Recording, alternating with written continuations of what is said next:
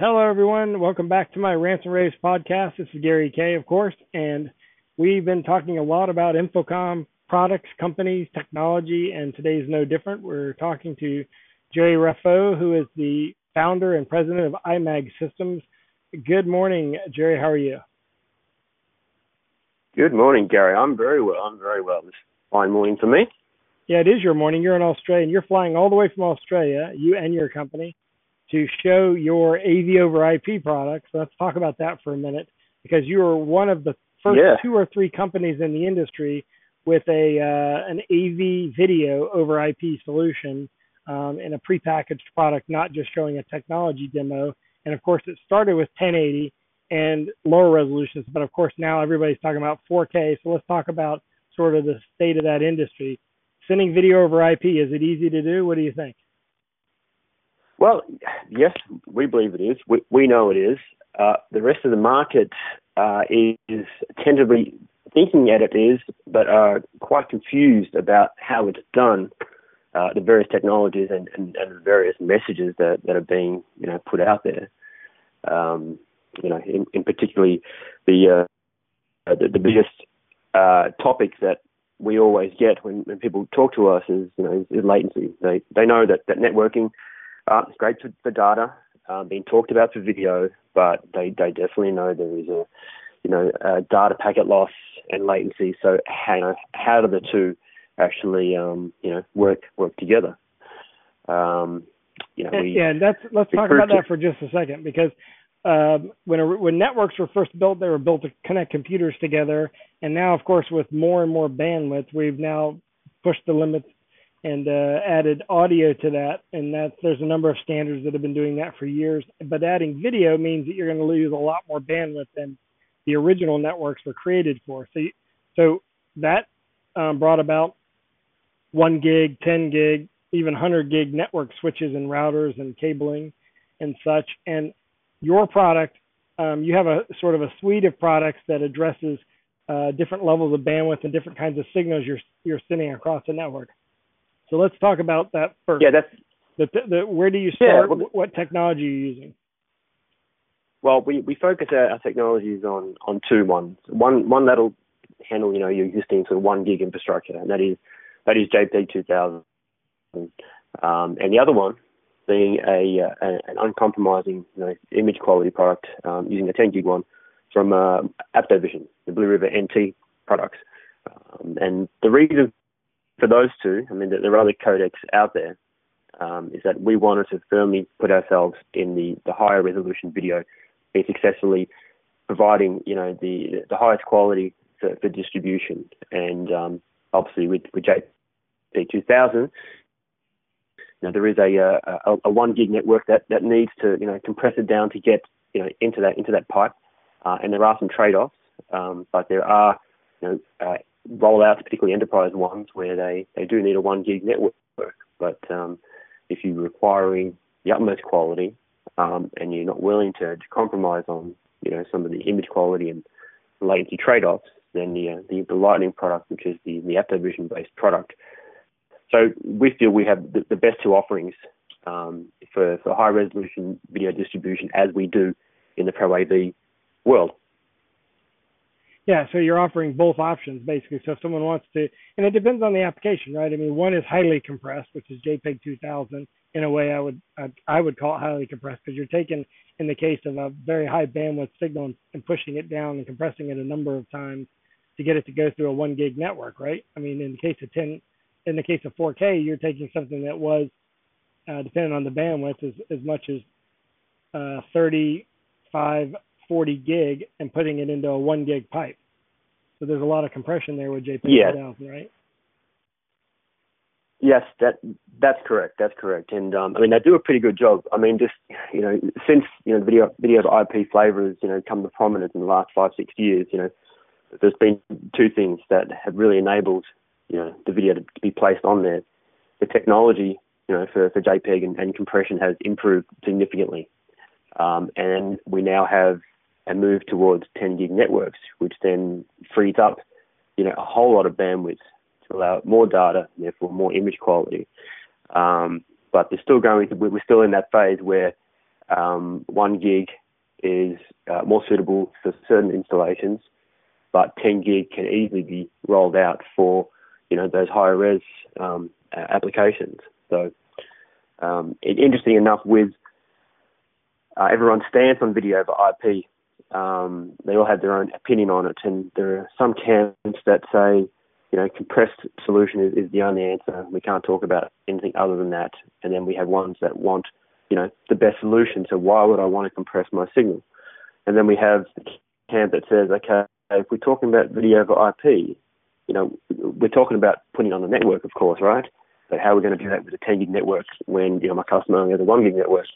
And then you have your other camp that is always doing standalone installations where whether you use 1 gig or 10 gig is neither or there, because you choose the network switch that you want to use for that application. So, but video over IP allows everyone to pick and choose.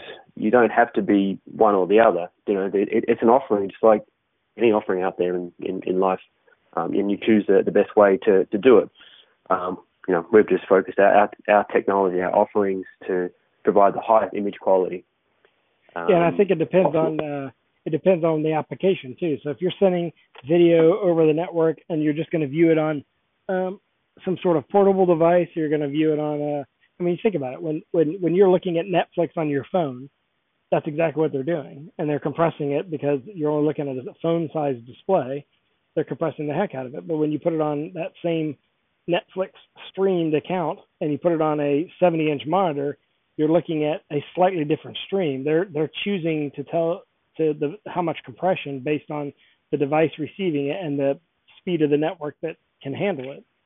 So you're giving them the same option. So if you're just wanting to send data across the network and view it on desktop monitors and mobile devices, then JPEG 2000 may just be enough. But if you need something higher quality and you're more concerned about image quality, or you're sending it to a department that is, a chemistry department, a biology department where they're looking at slides and looking at details, or the graphic design department in a journalism school where they're going to care about colorimetry and resolution, then you're going to choose a higher resolution compression format.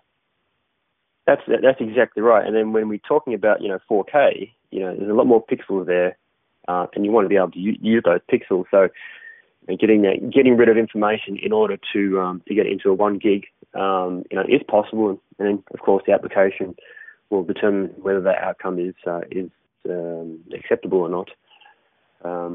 But yeah, 4K is here, and its benefits can be used beyond just pretty pictures or presentations that everyone sort of uses every day. Right. So the point is, you'll be there at InfoComm in your booth, and you'll be showing different options to them that depending on what their application is, they can pick which compression option they want, and it's not like a one size fits all. And also, let's be honest here, although 4K is the big buzzword, not everybody's doing systems in 4K yet, so there's still a big market for HD and even VGA and XGA and SXGA and those types of resolutions being, especially in the educational world, being pushed across the network where they've already got the network infrastructure, then they want to use the existing network infrastructure. Yes, exactly right. Yeah, there are many there that will, to go. If you talk about PowerPoint, and that's, I guess, another thing that's in the market a little bit confusing everyone is that there's 4K. Although you can't even buy a 1080p, it's very hard to buy a 1080p consumer screen. The content available to utilize the resolution is not really there. But in the corporate commercial world, again, the content may only be, say, 1080p, but with a higher resolution pixel count on the display, we now have the option to use that for something other than just trying to have a very high resolution PowerPoint. Right. So you now have the ability to put anything on the network, so you're going to be in booth 3987. The show is a week and a half away. Obviously, you've already shipped your stuff to the show because it's not going to make it, or you're going to have to hand carry it. at this point in time. But are you ready for the show? You excited about the show? Now, I know I'm going to answer that question for you because you've got a really neat kind of creative way that you're addressing educating people on the market through sort of a story. Talk a little bit about that. I won't reveal too much, but yeah, we want to, as I mentioned at the beginning, there's this confusion around video over IP, and we like to tell the story that it comes down to three elements: bandwidth, image quality, and latency. And there are trade-offs depending on how much compression or using an uncompressed network will provide. So we want to really, tell a message out there that with these three elements, they're going to be a decision process for choosing your video over IP, whether it's our product or somebody else's product, 264 versus AptoVision. We want to inform people that it's kind of as simple as understanding what those three limitations are. And if you have a greenfield site and you need the best quality, then obviously the highest resolution product, like Lightning's AptoVision based product, will suffice. So we'll be telling that story in a very interesting way. So you'll have to come down to the booth and view what we're doing. And it's remarkably different to what everyone else is doing. Yeah, I think it's very creative. It's you'll be in booth 3987, and I highly recommend people go by there because you are one of the only companies, and this is truth. If you are one of the only companies that's in the AV over IP space that is doing all the different ways of doing AV over IP, you're not locked into just one system. And the advantage of that is you're going to get an honest evaluation as to what the different applications are for which system. So when is JPEG 2000 good to use? When is the AptoVision technology good to use? What's the difference in those in H.264, H.265 compression? And then what's coming down in the future, because there's a lot of new stuff coming down as well. So you've always done a great job doing an educational process within your booth display and not just trying to sell them a product. And I've always appreciated that.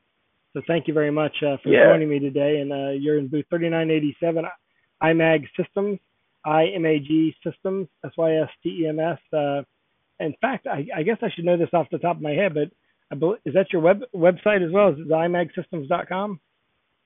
That's it. Simple as that. Yeah, there you go. iMAGsystems.com, iMAGsystems.com. And thanks for joining me, Gerry, and you have a great day. I will. Thank you. Thanks for your time.